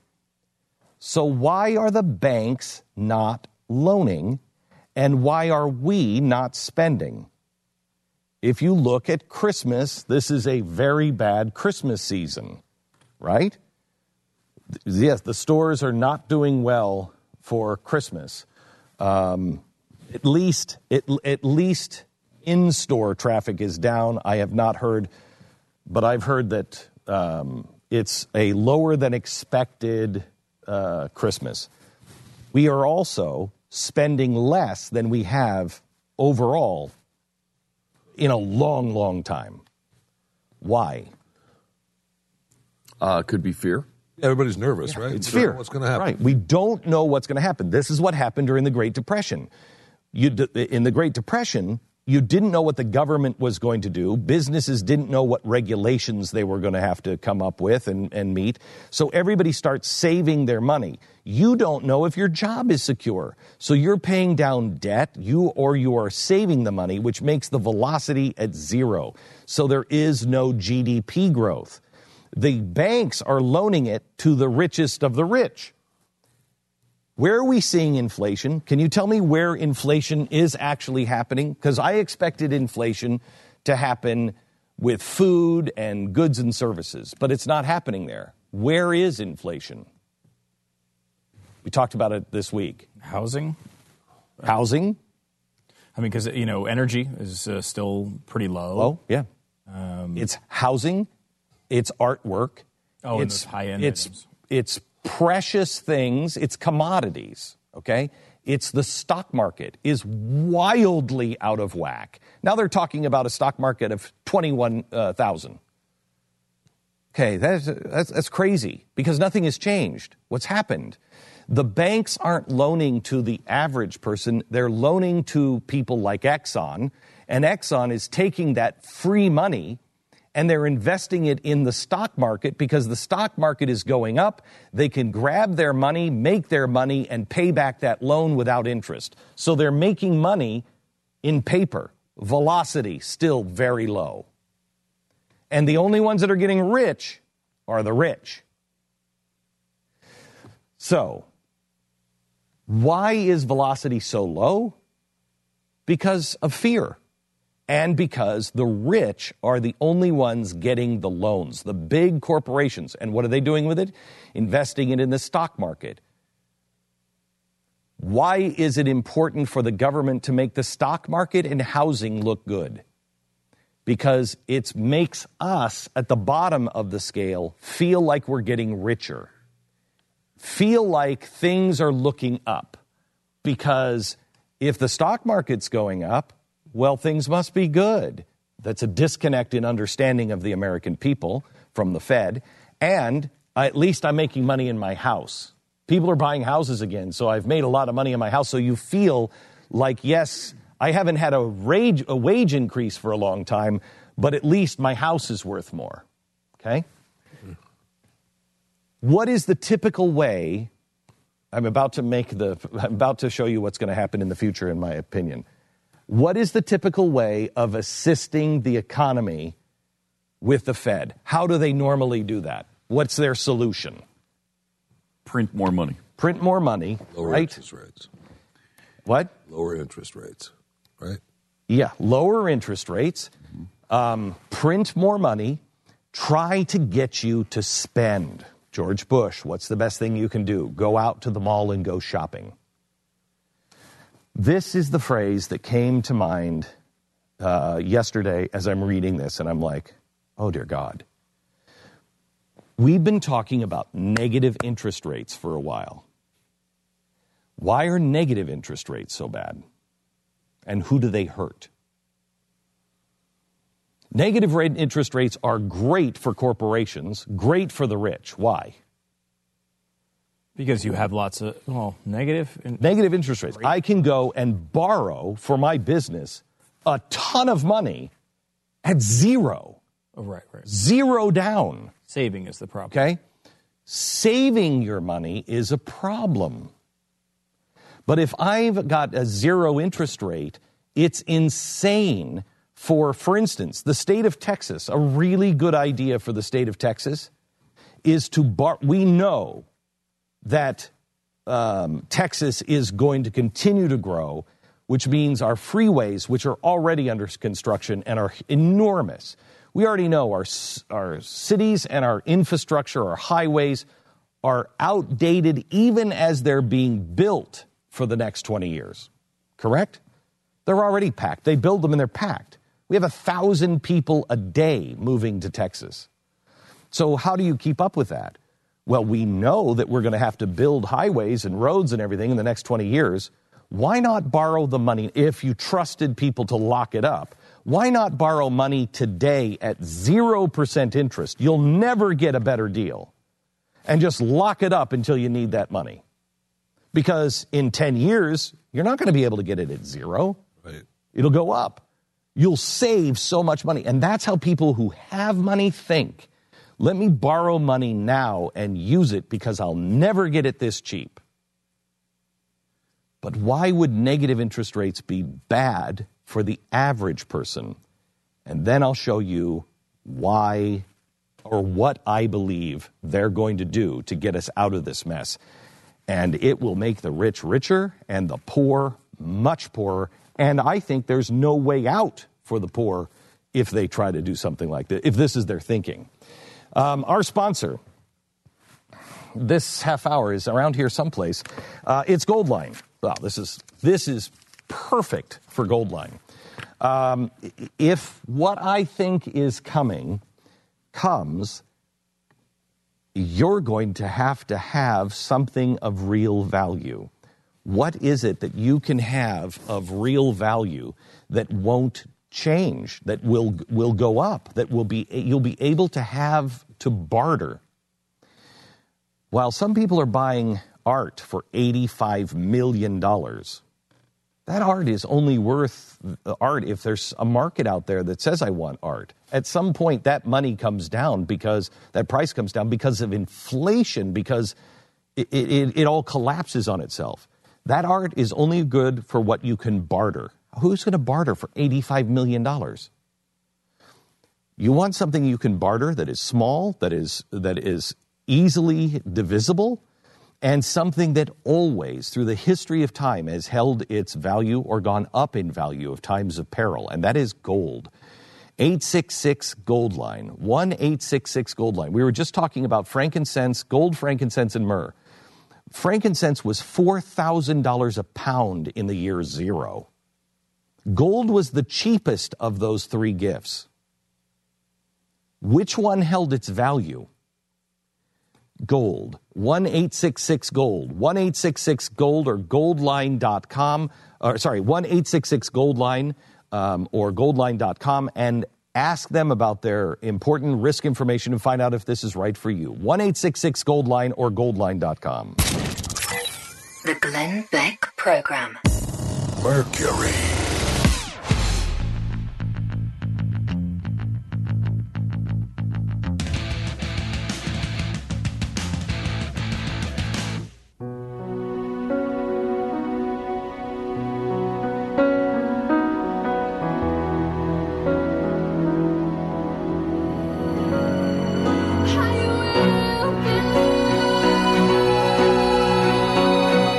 The Glenn Beck Program.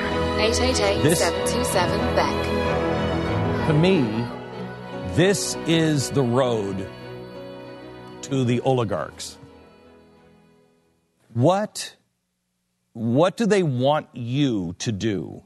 The Fed and the government want you to spend your money, because if you spend your money, then velocity goes up. You start buying things, then people have to be hired to make those things, and then all of a sudden the wheels start to go. Now, Milton Friedman says that can only go so far, and then it just becomes inflation and then hyperinflation, and it won't work. But I think the eggheads at the Fed think he's wrong and think this is a lasting plan. So what I believe they want to do is lower the interest rate to a negative interest rate, which will make it good for the big businesses and the rich people, because they'll borrow that money and the banks will give them that money. And they'll borrow that money and they'll do whatever they want, most likely invest again in commodities, not create jobs, commodities. And then with a low interest rate, with an interest rate below zero, then you're penalized.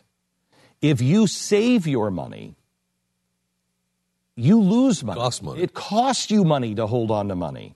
And so literally cost you money. Not like, well, if you could have saved that, then it would have been worth. No. I mean literally cost you money to put it in the bank. They want to penalize you to get the velocity up. And so what they'll do is they'll charge you 5 or 10% to keep your money into a bank. They will keep you. They'll force you into the system with digital money. And then if you keep your money in that bank for too long, you will either go, in worst case scenario, confiscation to hefty penalties through negative interest rates. That will keep America in a constant state of buying and renting. You won't be able to save for your first house. You won't save for anything. You will constantly be on the treadmill to spend. To keep the oligarchs going. That sounds like the answer, Glenn. It does, doesn't it? Yes, it does. It does. Wouldn't you, as an average person, then just not put it in the bank and just keep it at home or safe? So why not digitize the money so you had to keep it in the system? If you want to spend, you want to keep some money in the, go ahead, keep some money. Keep $5 bills, $1 bills. But it'll be illegal to keep X number of dollars. You got to keep it in the system. We are seeing that in other countries. We are seeing that in other countries. We're doing that in India. We've been talking about that. Australia. Cyprus was obviously an example of that gone wild. So far, we have something called a... what is that? Constantinople? No, and how much is that? A constitution that you should mark prevent my words. that. I bet you we're headed this direction. Prevent that. I hope this is wrong. This is just me thinking out loud. I may have this wrong, but I think we're headed in this direction. Commendation. That's what you're looking for. You have a commendation. Right? Constitution, I think, is the word. This is the Glenn Beck Program. Mercury.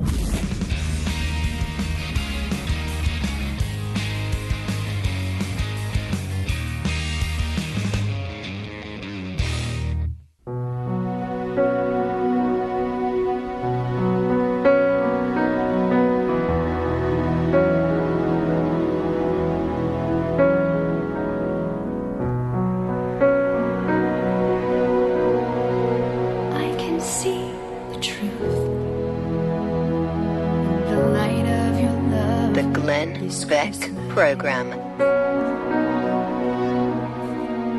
I can feel I love this song. It's called Believe. This is on the album. I think it's Believe Again, isn't the name of it? The idea behind this album was get these guys together that have never been together before, don't know each other, all from different faiths, all Christians, and can they come together and in 5 days make a cohesive Christmas album? Really an amazing project, especially how they all bonded. Every little difference of their faith fell apart, and they were forced to go right to the Spirit of Christ because they didn't have time for anything else. And so they lost everything but the essentials. And that was one of the last songs recorded, and my favorite on the whole album. And it came from this girl who was so humble and so quiet the whole time. She was like, I don't have anything. I don't. Everybody had to come up with at least one song. She's like, I don't have anything. I don't. And it's like 2:00 in the morning. And they all start talking. And she said, I keep hearing this song and I had a dream about it, but it's just so simple and it's not fancy like any of yours. And it is so simple and so beautiful. And the words are simple. Until the world hears your name, I will believe. So great. Some of the greatest songs of all time. I actually, you can get that, it's still available at glennbeck.com/believe again. Yeah, and it's also available at iTunes and every place else. But my favorite is the David Osmond with Clyde Baden. By far. That's all right, yeah. I love Come that. All Ye Faithful. I love that version. So with good. Those two men are that one was the hardest one to do. If David's last name wasn't Osmond, he'd be one of the biggest stars on earth, and he would have sold 50 million albums. I agree with you. I would agree with you. He is so talented and deserves to be He was on American Idol and made it quite a distance on American Idol. And then he got sick, or they kicked him off, or something. What? Yeah, no, they I don't think he got eliminated, did he? Or did he? Yeah, no, I think he got eliminated. Behind the scenes, and I don't know this from David, but from behind the scenes, I have heard that it was because your name is Osmond. Yeah. Can't go any farther. You can't go any farther. Your name is Osmond. Yeah. And so you don't look like, it doesn't look like you're a nobody. Right. It's a good version, and I do like that song. I prefer Go Tell It on the Mountain. We actually have you have a clip of it, Pat? We do. Okay, how does it say? Go tell it on the mountain, over the hills. Doesn't sound anything like it. And everywhere. Okay. You're not challenged. You're winning me over, Adam. Steve. You're winning me over. Not the way. Winning me over. So yesterday, I involved myself in something that, as the makeup department is applying the beard, I'm thinking to myself, I haven't even read this script. I don't know anything about this story. You don't need to read this. I am trusting Stu in particular. Don't put this on me. You volunteered for this role. Right, but I asked you over and over again. I haven't read the script. Are we okay? Well, you read it yesterday. I read my part. Right. I haven't read the script. Somebody came to me as I'm walking in full beard for, what is it, Christmas icicle? The Christmas icicle. Yeah. And I'm in beard. I'm realizing, wait a minute, I think I'm a member of ISIS. Oh, no. Oh, gosh. Yeah. No. That wasn't Nothing in could my be further from script, the whether truth. I was or not. I don't know why I was These in are beard. just people who are in the holiday spirit. And one of the executives came in the hallway and said, have you read the script? And I said, no. Why? Have you? Oh, no, go ahead. So how is this on me? If they what exactly are you putting on this network with me in it? Well, first of all, the Christmas spirit is what I'm putting on this network. I think we're trying to bring different cultures together. All I know is in my script, I was told to ad-lib about a really enormous fat man dying. That might have been. I wonder who that could be. There was a bit of that. Well, just again, and when there's a reporting of a crime story, you want descriptions are used often, and that's just what you took from that particular incident. When I ad-libbed, it's almost as if this dead man had just eaten the Hindenburg, and I was told not far enough. Really? Yeah. Similar to what the police found upon the incident. Look, Glenn, as you've talked about many times, the holidays are an emotional time. We all experience the ups and downs. Mm-hmm. This is The Glenn Beck Program. Mercury.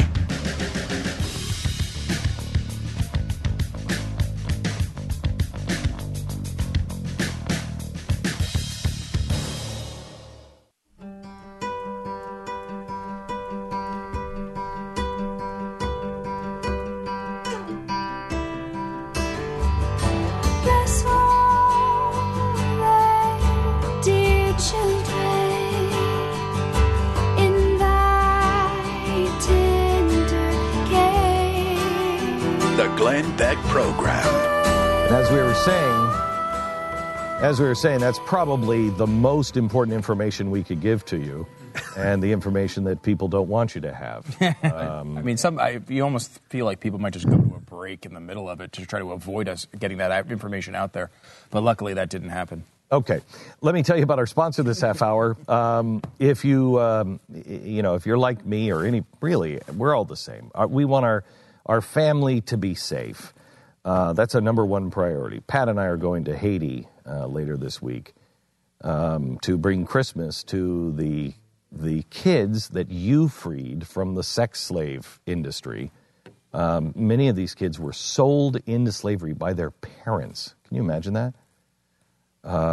Just a horrible situation. But because of your donations to Operation Underground Railroad, you have freed, I think, 200 kids in Haiti and hundreds more all around the world. And they are very, very grateful. And we'll bring that story to you online. But our family's protection is the most important. And the way we do it is sometimes difficult because it's expensive. Simply Safe Home Security is taking away all of the objections. Nobody is coming into your house to upsell you. Nobody is coming into your house and drilling holes in your walls and wiring something, especially now with wireless technology. It is a situation where you can have 24/7 security, and it's $14.95 a month, not $40, $50 a month. And there's no contract. So if you don't want to have monitored security, you just want to have the blaring alarm, you can have that. Now, how much for the actual product itself? How much is it going to cost you for 17 security sensors? That means if anybody opens up your windows, anybody opens up your door, you can get glass break sensors. You can even get the motion sensors and the toxic gas sensors in your house. You get a panic button. You get a blaring siren. Wireless connection to authorities that are going to dispatch the police, 24/7 monitoring for $15 a month, and no long-term contract. That system of the 17 security sensors and the panic button and the siren and the wireless connection, all of that stuff, now has a $200 off offer from Simply Safe. It'll cost you $399. That's an unbelievable Christmas gift even for the family. If you're looking for somebody going to school can have that. You can put it in the dorm room. You can put that in the apartment. Somebody who's just starting out, or your home. Simply Safe, their Defender package. Go to the website right now and check it out. SimplySafeBeck.com. SimplySafeBeck.com. Do it now and you get $200 off the Defender security package. SimplySafeBeck.com. Okay, so we were talking before we were rudely interrupted by technology about Hallmark. We think actually somebody Grossly ripping off. Yeah, watching The Christmas Twist, which is this parody of all of these bad Christmas shows. You keep framing this in the negative, however. I am very pleased with this possibility. Well, no, I am too. I think it's flattering. It's a fantastic film that we made a film. And they thought so too, and that's why they copied it and put Can you it out for real. show the evidence, because this is pretty striking. All right. Well, in Christmas, there's a movie now called Christmas Cookies on Hallmark, and it takes place in the town of Cookie Jar. Is that right? Yes, Cookie Jar. Cookie Jar. And we don't know what state Cookie Jar is in. But just to show you some of the similarities, here's where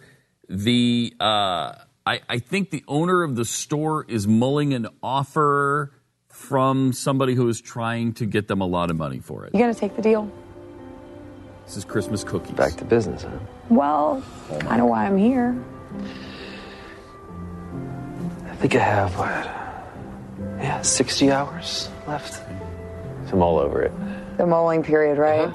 Yeah, I forgot about that. So it's a huge offer that would save his Christmas cookie company in Christmas Jar. He's only got $60 left. 60 hours. 60 hours. 60 hours left for the decide. deal. Okay. Right. All right. Now, in the Christmas Twist, there was a similar period. The mayor announced his offer for the 600-square-foot cookie store.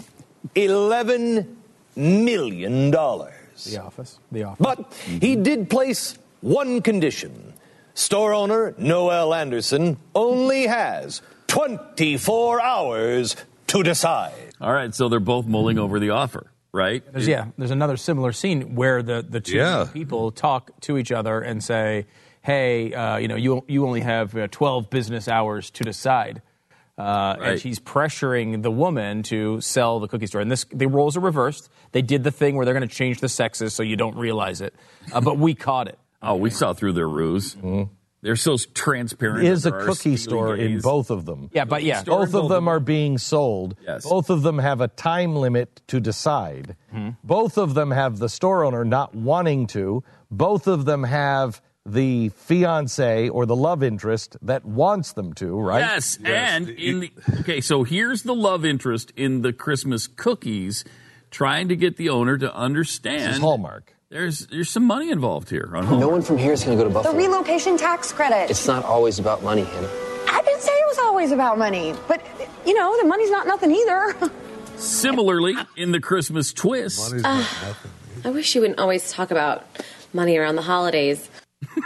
Both people who are being offered a lot of money to sell their cookie store are kind of disgusted by the offer. It's not all about money. And there's another scene where Pat, in his incredible role in the Christmas Twist, is told it's not about money, and you say it's not. You're right. It's not about money, but this is $11 million.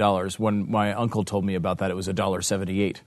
So again, when there's a lot of money on the line. Was Pat the love interest? No, Pat was. I was the Uncle Billy. Uncle Billy. Uncle Billy. Uncle Billy. Quite a stretch for Jeffy me. kind of turned into the love interest in that one. Whoa, so this is completely unbelievable. Yes, oh yeah. Well, it was a parody. It was supposed to be a parody of this genre, which they then turned into a real movie. In both, these are the initial. There's always a fiancé who is all about money. He or she is all about advancement in their career. They've lost the Christmas spirit. Here's Hallmark's presentation of that in the proposal from the original fiancé. Listen, I've been doing a lot of thinking lately, and I think this is right. What's right? Us, this. Gavin, what are you doing? What are you doing? What are you doing? Oh my gosh, this kid is an unwelcome proposal. Unwelcome. Hannah Harper. We were meant to be together. Oh, this is so bad. So bad. Oh, yeah. I feel for her right now. I know. Will you marry me? Oof. And of course, he does that in front of people. She's embarrassed. Now, you listen to that. I want this audience to listen to that. You think that's so bad it couldn't be worse. Listen to the original. But honey, now I can afford the one thing I really wanted. I think it's the same. Will you marry me? Dad! That's the biggest diamond I've ever seen! Of course it is. from the richest boyfriend you've ever had. What do you say to a lifetime? I believe. Dad. Now, I believe. Seriously, I believe. Was the music not even the same? It was the same, right? Both businesses are, of course, becoming insolvent. Here's Hallmark's presentation of that. Sir, this company is teetering on the brink of insolvency. Have you seen these numbers? Yeah, well, that's what you get when you're in production only half of the year. So you got to take that money. And here's the Christmas twist. Just listen to me. Maybe if you just ran a cookie store, or you ran a Christmas cookie store, or you just ran a butter cookie store, but you only sell the pretzel-shaped butter cookies. Nobody likes the pretzel-shaped butter cookies. Oh, really? Then why did I sell 3 to customers this year? Well, 2 of them were me, and the other one was a guy hiding from an Amber Alert. This is the worst business model of all time. So do you see that the both businesses need it? And both businesses are failing because they're only selling a limited quantity. Exactly. So this is the best solution for them. Jake, he's just being so stubborn. I mean, why doesn't he understand that this is the best solution? Why? This is $11 million. That's like John Kerry wife money, right? What's wrong with you? It's the same movie. It's the same stinking movie. And they end kind of the same with the same cheesy sort of line. Christmas is what you make it. Or bake it. By the way, that's not the parody. That was the real movie. The Christmas twist. Well, I guess that's the way the cookie crumbles, huh? Come on. That's the same. Come on. I want a letter from Hallmark saying that they stole this story from us. I don't want a dime from them. I just want a little bit of honesty in this Christmas season. This is the Glenn Beck Program. Mercury.